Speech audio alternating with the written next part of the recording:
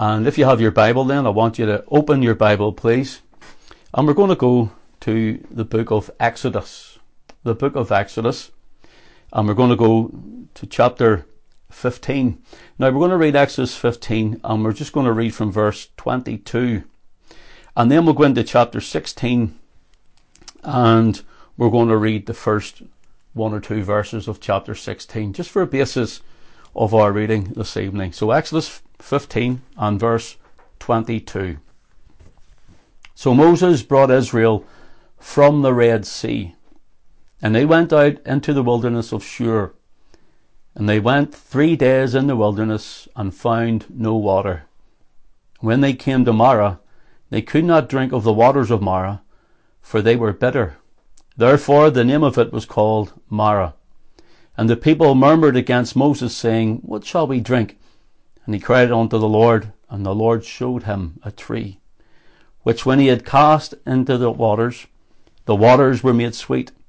There he made for them a statute and an ordinance, and there he proved them, and said, If thou wilt diligently hearken to the voice of the Lord thy God, and wilt do that which is right in his sight, and will give ear to his commandments, and keep all his statutes, I will put none of these diseases upon thee, which I have brought upon the Egyptians, for I am the Lord that healeth thee.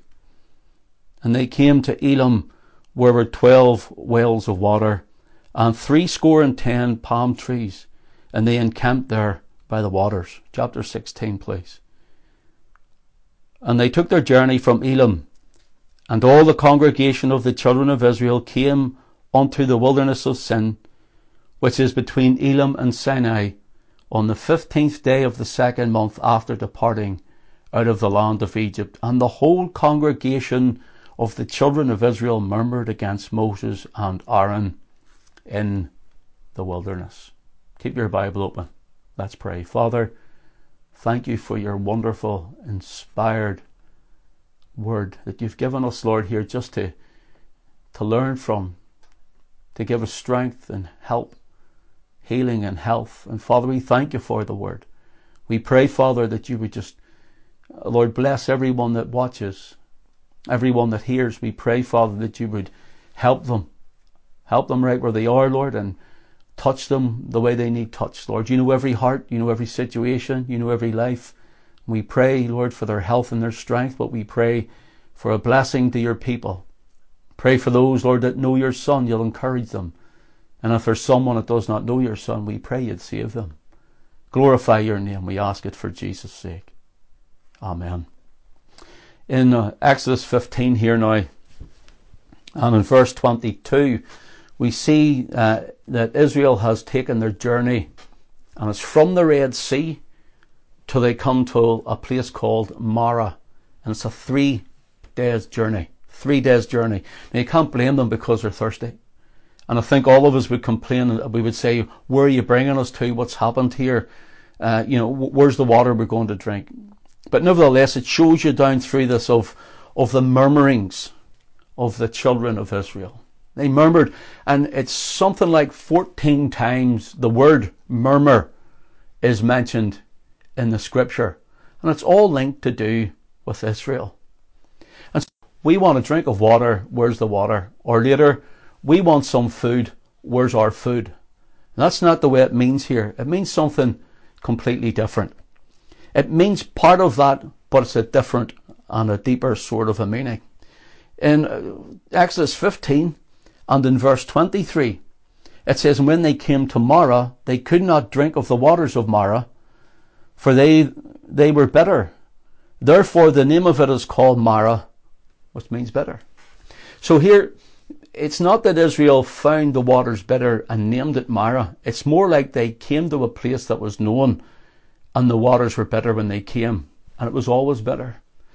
And you know, it's like life, and it's like sin in our world, and it's like the hatred against the things of God in the gospel, because there's always bitterness there. Always bitterness towards the word, always bitterness in hearts of men. That depravity of human nature is at enmity with God. They are an enemy of God. We all were. We were all children of wrath. until God stepped into our situation. And it takes the Lord, as it were, to make things sweet. Maybe you're in a better situation and you're saying, I can't see an end to this situation. Well, the Lord can make things sweet. The Lord, they come and they find the water still bitter. What are we going to do? And here it is, bitter water, nothing we can do with it. In other words, it was undrinkable, unusable, it was good for nothing. And sometimes our situations seem... Moses has brought them, and now Moses is getting the blame. And the children of Israel are saying, this water is bitter. So let's just look at the bitterness for a moment before we look at the tree. As I said, it was a 3 days journey after the Red Sea crossing. The people murmured, and the word for murmured here is the word loon or lean. And it's used for other words which seem nothing like the word bitter. It's as though, how does this even fit into this word? Let me give you an example. For example, it can also mean to abide, to halt, to stay over. And yet it means bitter. Because it can mean to lodge. So if someone was in the scriptures were to go and to lodge for the night, it was the word mara. And here the idea of it is, but it gives the idea where it goes further, it means to abide. And then on the bad, or if we call it the bad side of it, the negative side of it, it means to be obstinate. To be obstinate and to complain. So when we put this together, the idea of this bitterness is, when they came to this water, they were like the water then at this point, and they were, as it were, putting the foot down. They had put the brakes on, and they were starting to rebel against God's anointed leadership, and they were starting to rebel against Moses and Aaron. And so the idea of it really is it's like someone having blinkers on. And when they have blinkers on, they go into that stupor. You know that stupor when they can't come out of that rage and that anger or that bitterness or that nastiness and they live in that situation. That's murmuring. That's murmuring. It's not sometimes when you're feeling unwell and you say, oh Lord, this is terrible, and you're complaining. That's not the idea of it. There's people unwell today. This verse, there's people unwell. But the murmuring is whenever you get into the stupor of it. And you get into that blinkered position where it's all you can see, it's all you can fix your eyes upon and focus on, and it eats you up and takes up your heart. That's the idea of the murmuring. So it wasn't just they needed a drink, they had put the brakes on, they weren't going any further, and they were saying, Moses, you're to blame. You're to blame. You know what you find? That not only do they blame Moses on this, in Exodus chapter 16, and in verse 2, the whole congregation of the children of Israel murmured against Moses and Aaron in the wilderness. And then if you let your eye run down to verse 7, and in the morning then shall you see the glory of the Lord, for that he heareth your murmurings against the Lord. Now they're murmuring against the Lord. And so what we find here is they have come into this mindset where nothing's going to do until my flesh is fixed. Nothing's going to do until my murmuring is eased. And I don't know how you're going to do this, Moses. I don't know how you're going to do this, Aaron. And I don't know how you're going to do this, God. But this is where I am. I'm going no further. Obstinate. They're abiding, as it were. They're stopping as though someone's staying overnight. That's the idea of this. We're not going any further. And there's rebellion. And brothers and sisters, could I say there's many, many things in life, many things in church. There's many things all around us that can cause us to be hurt, can cause us to be discouraged. And if we allow them to put blinkers, the blinkering of discouragement and hurt on us, and whatever else it may be, disillusionment and the things that are outside that come and blinker us, where we see and hear nothing but this alone, we start losing sight of God. And sooner or later, that anger and bitterness creeps up. Maybe someone said something to you, hurt you, or whatever. You're sitting in this state of murmuring. And God wants to bring you on. God wants to bring you further. But he can't bring you on, and he can't bring you any further until you stop your murmuring. Until you stop your murmuring. Until you see him. Until you see the bigger picture. You say, Lord, you're still sovereign. I'm in need. I'm going through this, whatever it may be. I've been hurt. I've been let down by people or pastor or whoever else it may be. And you say, I'm going on with you, Lord. I'm going on with you. Keep your heart sweet, not bitter. And so they have murmured against Moses and Aaron for water. And in verse 3 of Exodus 16, they murmur against them for food.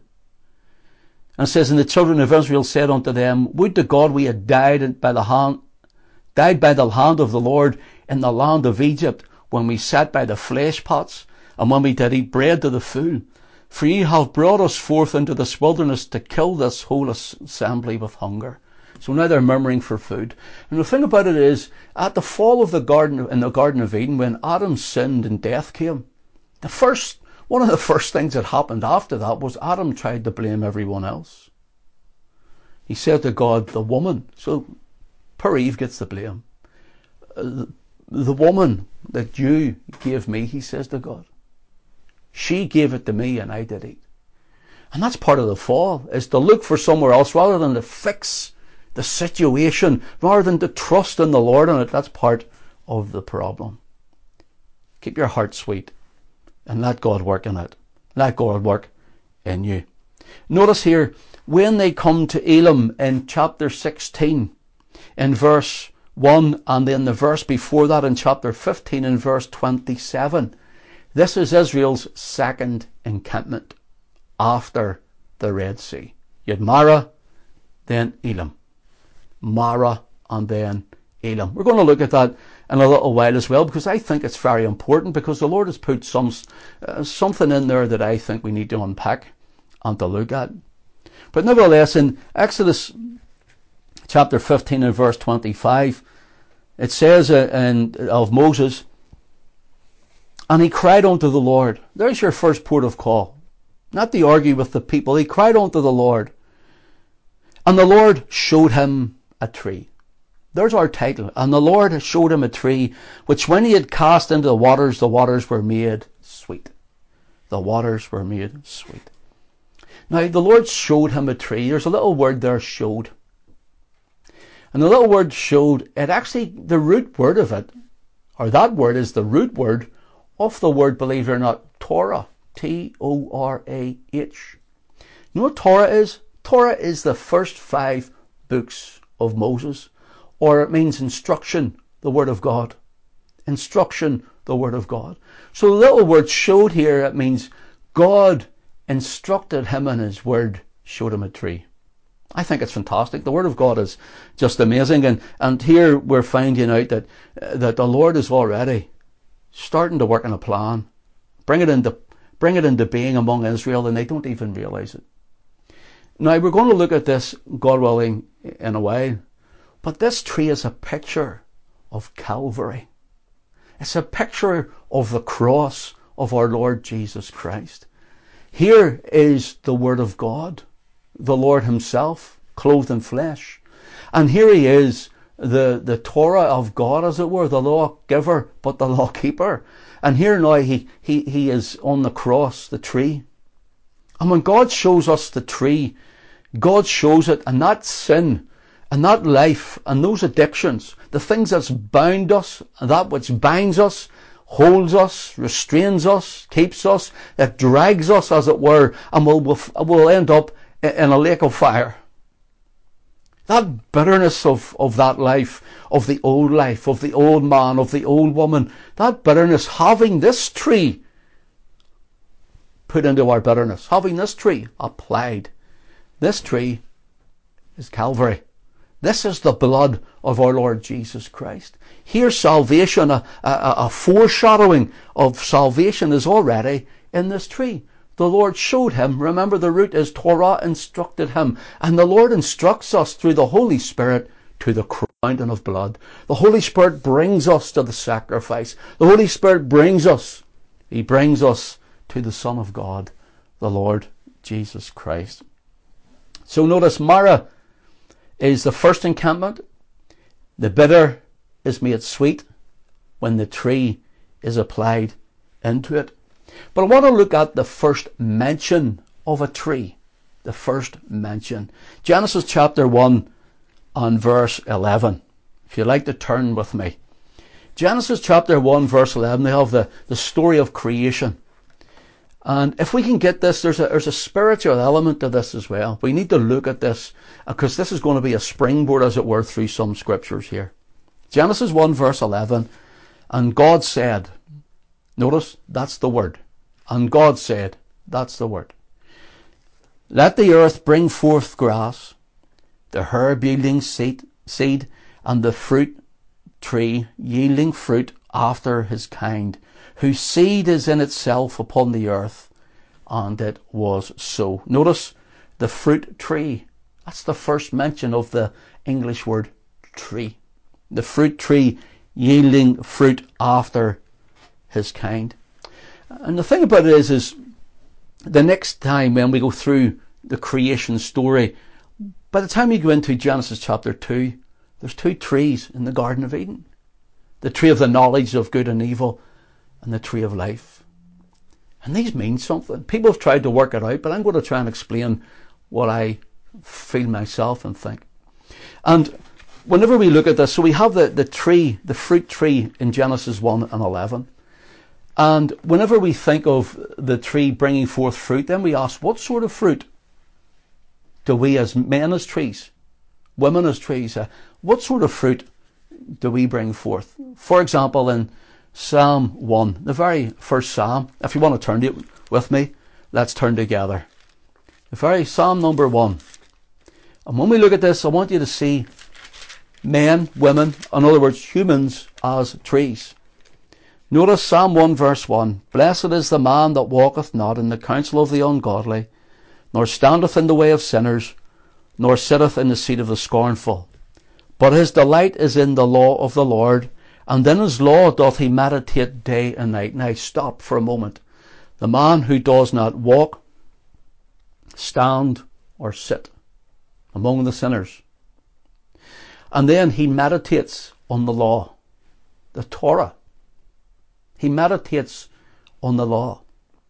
So notice the link then goes into the next verse. He shall be like a tree planted by the rivers of water, that bringeth forth his fruit in his season. His leaf also shall not wither, and whatsoever he doeth shall prosper. So now God's word's telling us, he's linking the word, if you want, the commandments of the Lord, the 5 books of Moses, the Torah, he's linking it with fruit bearing. The tree bearing fruit. Very important. Verse 4. The ungodly are not so, but they are like the chaff which the wind driveth away. Therefore the ungodly shall not stand in judgment. That's not that they won't be in judgment. It means they'll not be able to have a standing, a righteous standing. They'll have no excuse in judgment. They'll not stand in judgment, nor sinners in the congregation of the righteous. So where the righteous, the believers will be, those who are meditating, those who have the word of God written on their hearts, those people will not be with those that have the righteousness of Christ.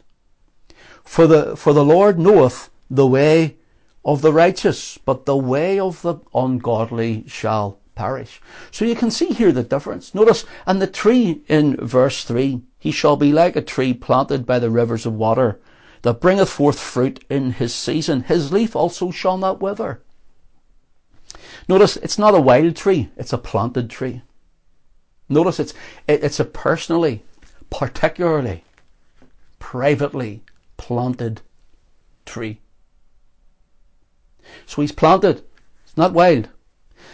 For example, it means he's considered to be someone's property. This tree is someone's property.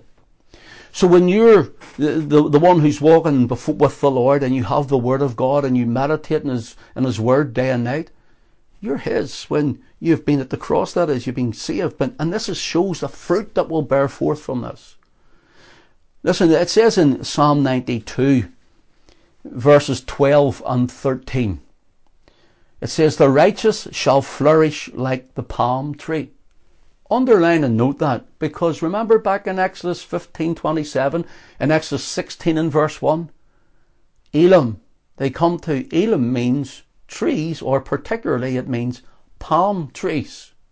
palm trees. Now we're going to mention something later, so note that down.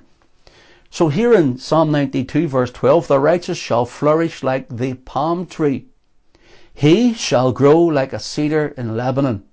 Verse 13, those that be planted in the house of the Lord shall flourish in the courts of our God. Can I ask you, are you planted? Are you planted in Christ? Are you planted in the Word? And are you planted in the house of the Lord? Notice this. Go with me to Jeremiah chapter 17 now, please. Jeremiah 17. And what we're going to see is something similar that Jeremiah the prophet is bringing out from Psalm 1. Jeremiah 17 and verses 5 until 8, please. Verses 5 until 8. Thus saith the Lord, notice, cursed be the man that trusteth in man, and maketh flesh his arm, and whose heart departeth from the Lord. For he shall be like the heath in the desert. He shall not see when good cometh. He shall not see when good cometh, but shall inhabit the parched places in the wilderness, in a salt land and not inhabited. Now that gives pretty barren, poor picture. Verse 7. Blessed is the man that trusteth in the Lord, whose hope is in the Lord.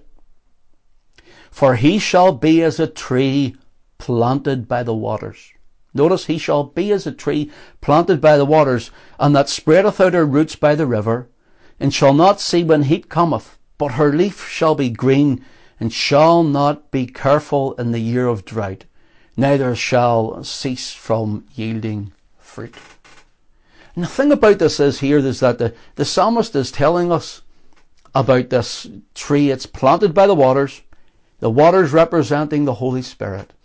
It's planted in the house of God. It's planted in the word of the Lord. Notice, and it's eating up, as it were, the nutrients between the word and the Spirit and the word. And when we get to a time like this, COVID-19, when we get to a time like all those other illnesses haven't went away, people dying of cancers and getting bad reports and all of these things. Well, this is your hope, this is your help, this is your strength, because your trust is in the Lord and your hope is in the Lord. That's what it says here in verse 7. Blessed is the man that trusteth in the Lord. There's your blessing. Whose hope the Lord is. Not just in the Lord, but he is your hope. So you'll be like the tree. So the trees are like men, like women, like people. And then if you want to go to another one, it's in this Song of Solomon, please. In the Song of Solomon, and we're just going to lift one verse. And the one verse is in verse 3. So what we have is the book of Solomon. While you're looking that up, the book of the Song of Solomon, it is really Solomon and what people say is a Shunammite girl, which means he is the great king of Israel. Here the king of Israel is coming down the path, as it were. He sees this young woman working in the vineyard. The vineyard's always also a picture of Israel. And here Solomon comes down, sees her dirty in ragged clothing, and he brings her into his banqueting houses, banner over his love. And we know all, even the songs that are written about that.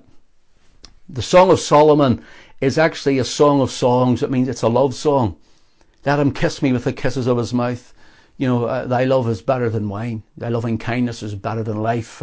I am as the tents of Kedar, as the curtains of Solomon, she says in her part of the song. So I'm as the tents of Kedar, where the tents put up, weather beaten. They started off well. They became weather beaten. They became dirty, rough, ragged, and sewed up where it was patched like scar works across it. And because of that, then she sees herself as, that's who I am. I'm like the tents of Kedar. Then she goes on in her song as the curtains of Solomon. But there she's in the palace. There she's all cleaned up, washed up and dressed up. And is that what the Lord does for us? And there is the curtains of Solomon blowing, as it were, in the wind. She looks at them and says, I'm as the tents of Kedar. Without him, that's who I am. But with him, I'm like those curtains, beautiful in the palaces of Solomon. These ornate, beautiful cloth curtains. So you can see what this is about. This is about redemption. This is love song. This is Solomon the Shulamite, or if you want, Yahweh in the Old Testament with Israel, and even into the New Covenant, we see it's the redeemed saints, it's the redeemed bride of Christ. Christ is the bridegroom coming again. That's the whole Song of Solomon here. And so when we look at this, look at it through these eyes. And in Song of Solomon chapter 2 and verse 3, it says, as the apple tree among the trees of the wood, so is my beloved among the sons. So she's speaking of her beloved. This is our Lord Jesus Christ of us. This is Yeshua. I sat under his shadow with great delight, and his fruit was sweet to my taste. I think it's wonderful that this is, people maybe just glance past us, but when you think of the context it's written in, his great love to come and die for us, but not only to take us from the world of sin. He took the Shunammite from the vineyard. He took her from the dirty fields, and as it were. He took us from the fields of sin, took us from the vineyard. He took us from our nation's sin all around us. And he washed us in his blood. He clothed us in his righteousness. We're feasting at his table. We sit at his word and we eat on it. And she likens him to an apple tree. Now, some Hebrew renderings think it could be pomegranate or even orange tree, maybe not apple. But nevertheless, I'm trusting the King James translators here because they were the best translators, and it's a lovely translation. Notice this. As the apple tree among the trees of the wood, so is my beloved among the sons. So in other words, out of all of these sons, she sees him. None could do it like he does it. And you see, the Lord Jesus Christ came after the seed of Abraham. He came from the house of David, from the tribe of Judah, among the sons, as it were, of Israel. And here she sees him above all others, because he's also the king, don't forget. But she sees him as a lowly apple tree. There's great cedars. Why not pick a great cedar where other times she may? But here she's likening him to that. And she says 4 things. First of all, 1, there's rest in this verse. She says, I sat down. There's rest for you. Resting in Christ, because she knew he loved her. She knew he had redeemed her. He had brought her in to his house. She knew this. She could rest in that. She could rest in what he had done, not what she could never attain to. There's your rest. I sat down. Secondly, there's shelter here. She says, I sat down under his shadow. So here she has shelter. I'm not only his, and not only can rest in it, but I'm sheltered by him. He protects me. He's our protection. He's our deliverance. He's our salvation. And then when we go into the third point on this one, there's joy. I sat down under his shadow with great delight. There's joy. You know, being saved is the most wonderful thing that we could ever have. Being forgiven of our sins, and the knowledge of knowing you're forgiven of your sins, and the knowledge of knowing that you're loved with an everlasting love from our Father in heaven. And to realise that, to know it, to accept it, to believe it, and to receive it for yourself. I mean, what greater joy is it? There's a song, a little course one time I used to sing, and there's one line used to really hit me all the time. And he used to say, there's joy in loving you. And that's the truth. There's joy in my heart for loving Jesus, because I love him. You love him because he first loved us.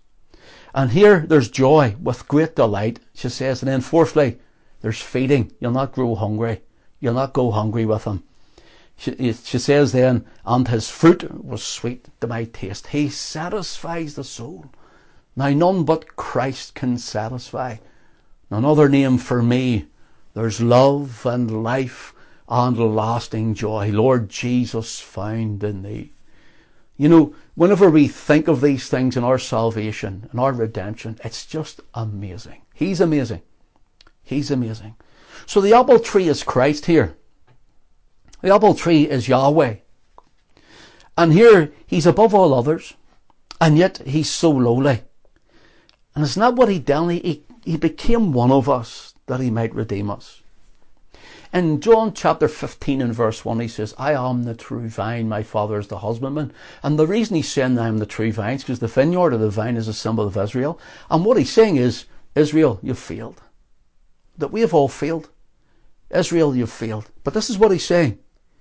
I am the true Israelite. I am what you're meant to be, and you can't be. He's perfect, sinless, spotless. He's holy, undefiled. He was separate from sinners. Knew no sin, did no sin, was yet without sin. He's the spotless Lamb of God and the impeccable Son. And we are in him. Amazing. He's a unique son among all of those sons. Among all of us. I'm a son of God, but I'm not the Son of God. He's the unique Son. He is the unique, the one and only. He's the one, he says, this is my beloved Son, the only begotten Son. Notice here, there's another one here in Isaiah 55 and in verse 12. Isaiah 55 and verse 12 says, for you shall go out with joy and be led forth with peace. The mountains and the hills shall break forth before you into singing. And all the trees of the field shall clap their hands. Now, can I ask you a question? Do mountains and hills sing? Not unless you have someone like Julie Andrews on it and the hills are alive with the sound of music. Here we don't. Hills don't sing, mountains don't sing, and trees don't have hands to clap. The idea of this is really speaking about empires and kingdoms, thrones and dominions. Speaking of men, nations, clapping their hands. Men as trees. And the coming King, the Lord Jesus Christ, is going to rule over all the earth.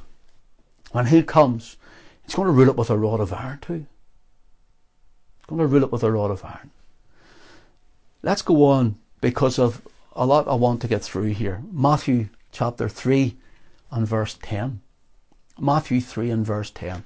Let me turn to it with you. For time's sake, I'd written a lot of them down. But Matthew 3 and verse 10. Notice what it says here. Now also the axe is laid unto the root of the trees. Therefore every tree which bringeth not forth good fruit is hewn down and cast into the fire. And then he says, I indeed baptize you with water unto repentance, but he that cometh after me is mightier than I, whose shoes I am not worthy to bear. He shall baptize you with the Holy Ghost and fire.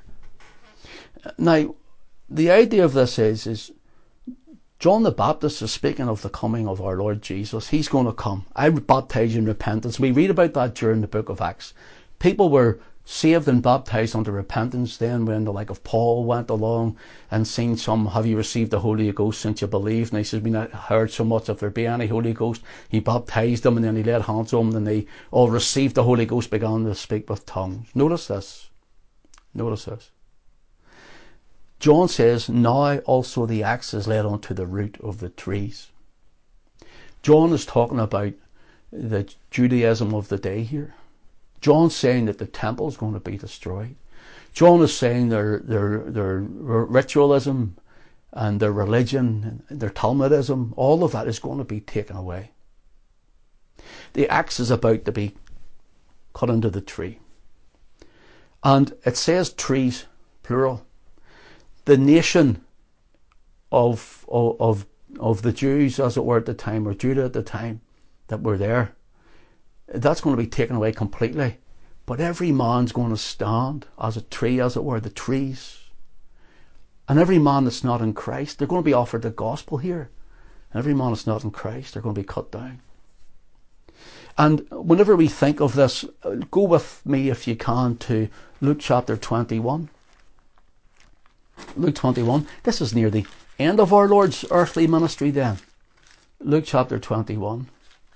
And notice what the Lord Jesus says. And I haven't time to go through this, but I just want to lift out a verse here. Luke 21 and verse 29. Verse 29. The Lord Jesus says, it says, and he spake unto them a parable.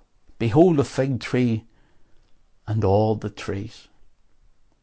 And the Lord Jesus is speaking here. He says, see, the fig tree was a symbol of Judah, or later it became known as the fig tree of the Jews. And you remember when they were going into Jerusalem and they cursed the fig tree because he went to take fruit off it and there was none? As it were, the axe was laid to the root, only it was a cursing by the word. And so here the Lord's saying that there's going to come a time when the fig tree will sprout forth again and bear leaves, but there's no fruit. There's no fruit.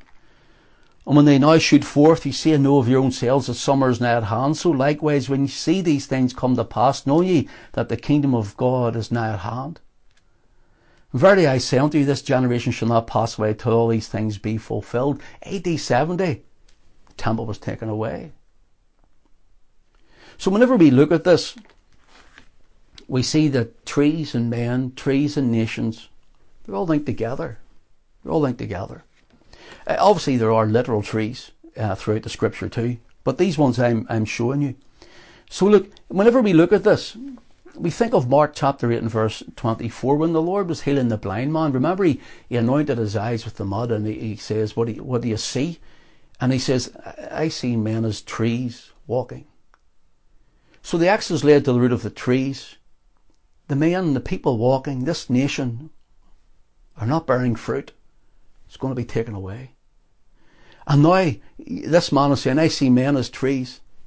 Who's going to receive this word? Who's going to receive this gospel? And we know we then hear of the disciples and those who receive it at the day of Pentecost and so on and so on.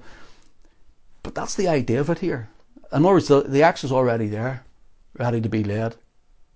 And so whenever we look at this, we see the link between men and trees. But then in Matthew 7, the Lord Jesus talks about bearing good fruit and bearing corrupt fruit or bad fruit.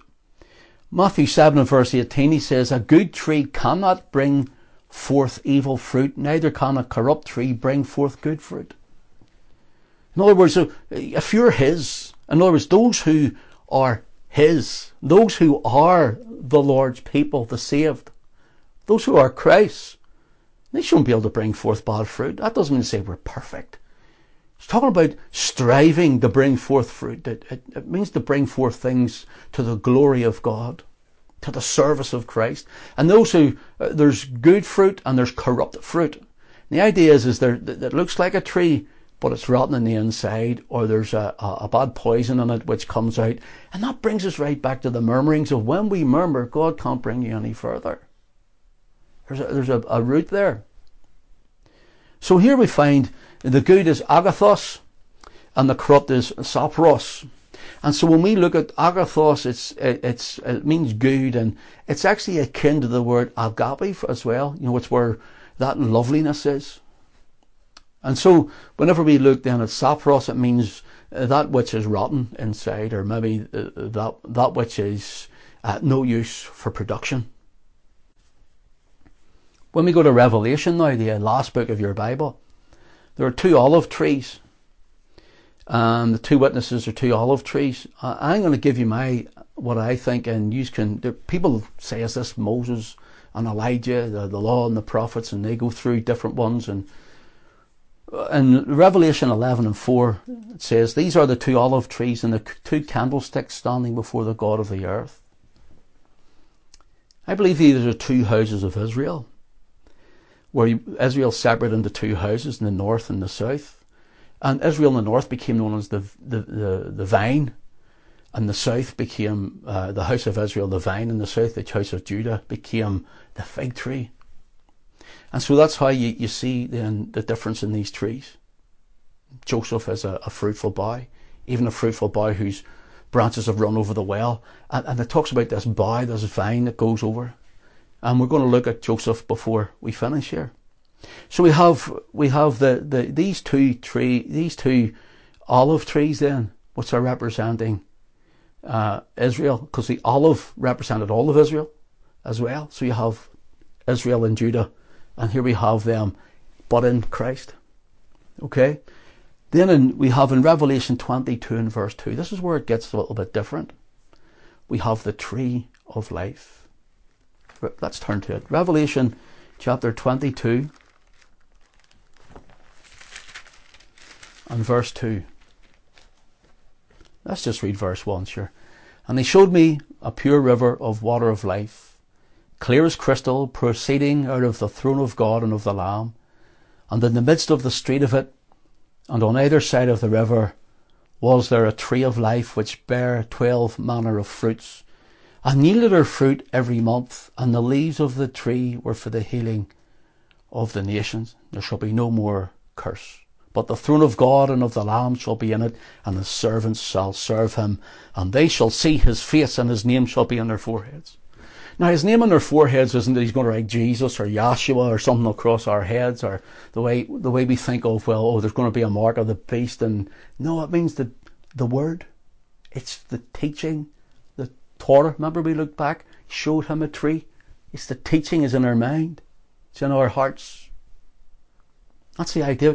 We are going to be taught the commandments, the grace, the love of Christ. All of that's going to be, that's what we'll live in. That's our whole being.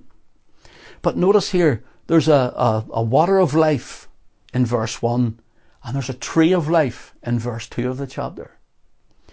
The thing about it is, if you let your eye run on down then to verse 14, blessed are they that do his commandments. Notice the word. This is commandments, New Testament. This is after Christ comes. This is the kingdom age. This is all of this happening. Blessed are they that do his commandments, that they might have right to the tree of life, and may enter in through the gates of the city. Of course, this city is the New Jerusalem. New Jerusalem is the saints of God, the redeemed of the Lord. But notice this. The word here for tree of life brings us right back to the book of Genesis. Genesis.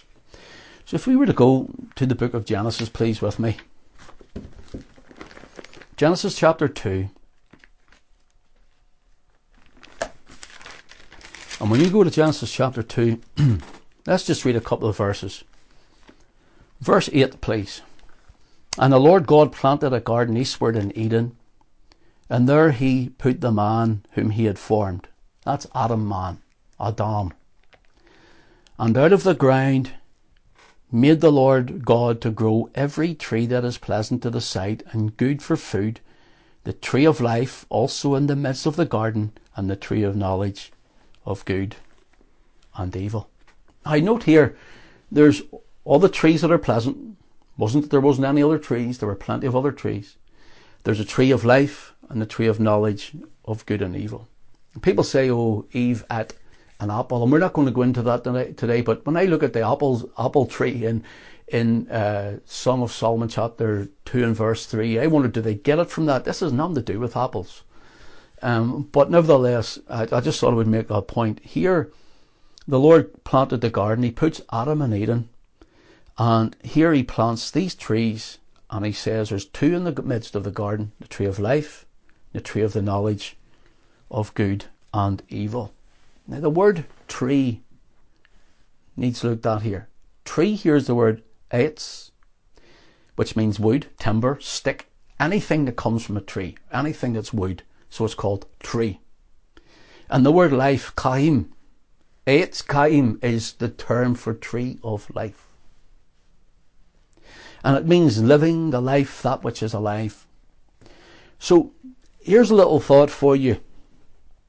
The tree of life is the Word of God. The Word of God is the Lord Jesus Christ. In the beginning was the Word was with God, and the Word was God, the same as in the beginning with God. All things were made by him, and without him was not anything made that was made. John chapter 1 verses 1 to 3. And then by verse 14, and the Word was made flesh and dwelt among us, and we beheld his glory. The glory is of the only begotten of the Father, full of grace and truth. Now notice here, the Eitz Kaim, the tree of life. In the days of our Lord, I believe it actually happens today as well. In synagogues, but in the synagogues of the Lord Jesus' day, when the Word was made flesh, the Son of God, When he came, we're told that in Luke chapter 4, he goes into the synagogue after coming out of the wilderness, and he's given the scroll and looks up Isaiah the prophet. And one of the things is to make those the trees of righteousness, the plantings of the Lord. I have time to read it. You read it when you go, when I'm finished. Luke chapter 4. The trees of righteousness, the plantings of the Lord. And the thing about this is I'm told with those scrolls, so we know that there's two sticks up it, as it were, two staves. Do you know what they call those staves? The branches. The branches. And we're also told that on the leaves of it, where the Holy Writ is, they call it leaves. Leaves on branches. That's the scroll of the Torah and the prophets. And so here you have, they actually call this the Ayetz Chaim.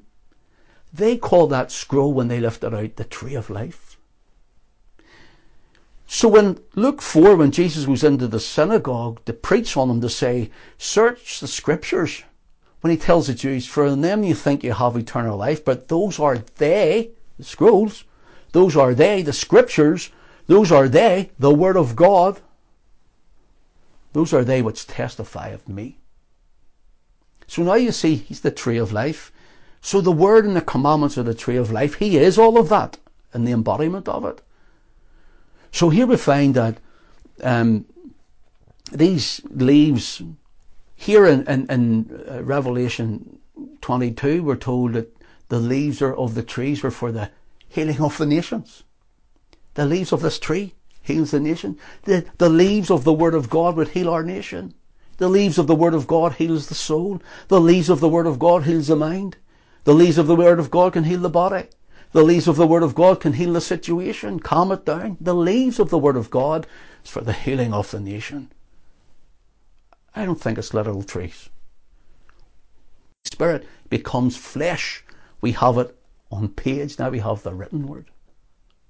So I hope that's maybe making you think a little bit about that, and you could search that yourself. But this tree represents Christ.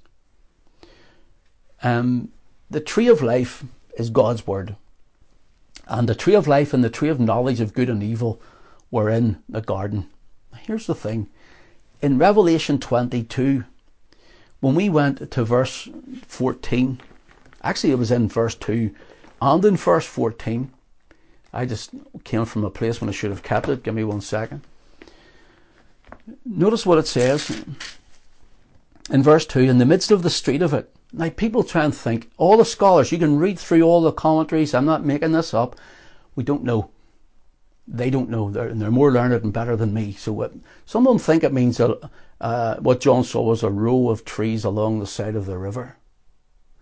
But the tree is one, but yet the word can reach many, so they're not sure. Some think it was a tree in the middle of the river, so it was Christ and the Spirit flowing through him, the Spirit and the Word representing here. Others think that it was a tree that went right over the river, this river of water, this Spirit of God. And so, whatever it is, but they're better learned than me. I leave that to them. In the midst of the street of it, and on either side of the river, there was the tree of life, which bare 12 manner of fruits, and yielded her fruit in every month, and the leaves of the tree were for the healing of the nations. The leaves of the tree, we have them in written. Isn't it strange that even our Bibles, even every page, every leaf of our Bible is made from tree? Paper comes from trees. Strange, isn't it? Or is it? And then whenever we get to verse 14 of chapter 22, blessed are they that do his commandments, that they may have the right to the tree of life, may enter through the gates into the city. Here's what I'm trying to show you here. There's no tree of knowledge of good and evil in the book of Revelation. There is no tree of knowledge. In other words, there's no tree of knowledge that will take away the innocency as it did from Adam and Eve. They were naked in the garden. They didn't know it until they sinned. They just trusted God fully, in other words. They just trusted God completely. And then the serpent comes, and with him in the mix, everything is messed up then. I'm coming to a close soon, so stay with me.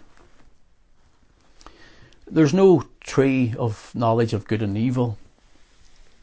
But in Revelation chapter 20 and verse 10, it says, the devil which deceived them was cast into a lake of fire and brimstone, where the beast and the false prophet are, and shall be tormented day and night forever and ever. Look at this, the devil's there. The one who came, that old serpent in the garden. And in Revelation 20 and verse 14 it says, and death and hell, or the grave, were cast into the lake of fire. This is the second death.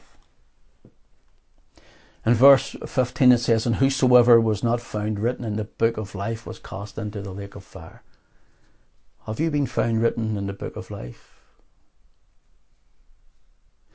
The lake of fire is the second death. There's going to be those who are born once and die twice. Born from their mother. And they may die in this life and be resurrected to die in the second death of the lake of fire. And then there are those who are born twice, who maybe die once. Born of your mother and father, and then born again of the Spirit. And if Jesus tarry, you may die once. That is in your flesh, your body. But you'll live in Him. So, when we go back to Exodus 15, it says, and the Lord showed him a tree. See, the Lord would show us Calvary. That's where everything changes. The Lord shows us Calvary. For in Revelation 20 and 15 says, and whosoever was not found written in the book of life was cast into the lake of fire. Listen, the whosoever's there. Whosoever believeth in him should not perish but have everlasting life. So which whosoever would you be? Notice Exodus 15 and 25, the Lord showed him a tree of life. Now Moses, who's shown this tree, this root for Torah, this instruction of living, that's what we're looking at tonight. This instruction for living. Moses was the man of the law, and yet in the tree he's showing grace. The law couldn't cure the bitterness. The law was beside that bitter water. In other words, it's like our sin, it's like our hearts, it's like our waywardness, it's like all of that stuff. And the law shows us this. But it's not till Calvary is applied. The law is our schoolmaster to bring us unto Christ. Shows us when we're sinners, shows us when we need saved, we need forgiven, we need to repent. And notice here, the Lord showed him, that's revelation. And what did he show him? A tree. That's provision. That's grace. So we'll finish in Exodus 15, verse 27. It says, and they came to Elim, where were 12 wells of water, 70 palm trees, and they encamped there by the waters. 12 wells and 70 palm trees. I've read commentators and I wondered, is that any significance? Because I believe that this Bible we have, that this word we're talking about, I believe this Bible does not just contain the Word of God. We believe it is the Word of God from cover to cover. So I have read commentators, and I'll be honest, I've been discouraged by them, because some of them have said, we need not look into this 12 wells of water and 70 palm trees. Why would the Holy Spirit put that there if it wasn't for a reason? So when I thought about this, let me take you to Genesis chapter 46. Genesis 46. And let's I run down to verse 27. Genesis 46 and verse 27. And the sons of Joseph, which were born him in Egypt, were 2 souls. 2 sons of Joseph, okay? Joseph goes in, sold into Egypt. Remember the story by his brothers himself. So there's one. Then there's 2 sons. One Joseph becomes 2 sons. Ephraim and Manasseh. Notice what it says here. all the souls of the house of Jacob which came into Egypt were 70. 70, that's 70. That's 70. There's 70 palm trees in Exodus 15 and 27. There's 70 go in. Jacob comes down, remember, for the grain. There's a famine. And Joseph, his name is changed to Sophnath-Paneah, where he's a revealer of secrets or dreams or mysteries. But it also he's called the Saviour of the world. That is, the Saviour of his people, or of the Egyptians too, the people then, all of the people. So he's a type of Christ. One Saviour, one person, one man, and then there's two sons. This is the second encampment. Elim is the second encampment. You have Mara, bitter, and then you have the second encampment where there's blessing. And the thing about this is also when we look at this, Manasseh, Joseph's sons, Manasseh means God has made me to forget my bitterness, forget my trouble. That was in what had happened to Joseph. In Potiphar's house, he's in the pit and then he's in the prison after that. God has made me to forget my bitterness and then Ephraim means fruitful. God's made me fruitful. He put him next in line to Pharaoh in Egypt. And what was it for? For the saving of his house, saving of Israel. So there's one Joseph, there's two sons, second encampment, 70 palm trees, 70 souls of Jacob go into Egypt. And when they come out of Egypt, how many tribes are there? I know there's 13 counting the sons, but the original tribes, there's 12. There's 12. 12 waters, that's 12 tribes. 70 palm trees, 70 souls. One Joseph, two sons, two encampments. And here we find, it says that the Saviour, that is Joseph of the world, he says, his bitterness has become sweet. You know, God showed him a tree. He showed me a tree when I seen Christ on the tree. Faith, and I got saved. You've got saved. In Acts 5 and 30, Peter says, the God of our fathers has raised up Jesus, whom you slew and hanged on a tree. Galatians chapter 3 and 13, Paul says, Christ hath redeemed us from the curse of the law. He hasn't redeemed us from the law, from the curse of the law. The law is written in our hearts. And we produce the fruit of the Spirit: love, joy, peace, long-suffering, gentleness, goodness, faith, meekness, and temperance. Christ has redeemed us from the curse of the law, being made a curse for us. For it is written, cursed is every one that hangeth on a tree. And 1 Peter chapter 2 and verse 24 of our Lord Jesus Christ, who his own self bare our sins in his own body on the tree, that we, being dead to sin, should live unto righteousness, by whose stripes you were healed. The Lord showed him a tree. The Lord showed me a tree. Calvary, Golgotha. The Lord shows you a tree. If you're not saved tonight, God needs to show you the tree, the cross, the sacrifice of Jesus, the blood, that he came himself, who his own self bare our sins. No one else could do it. No one could take the marrow of life and sin, the bitterness, and the law that was taking us to it, showing us it in our lives. It's to point us then to the tree. The Lord showed him a tree. The Lord shows him Calvary. The Lord showed Moses the law, the Torah, the instruction, the teaching, and putting the tree into the water. The tree became sweet. So there we go.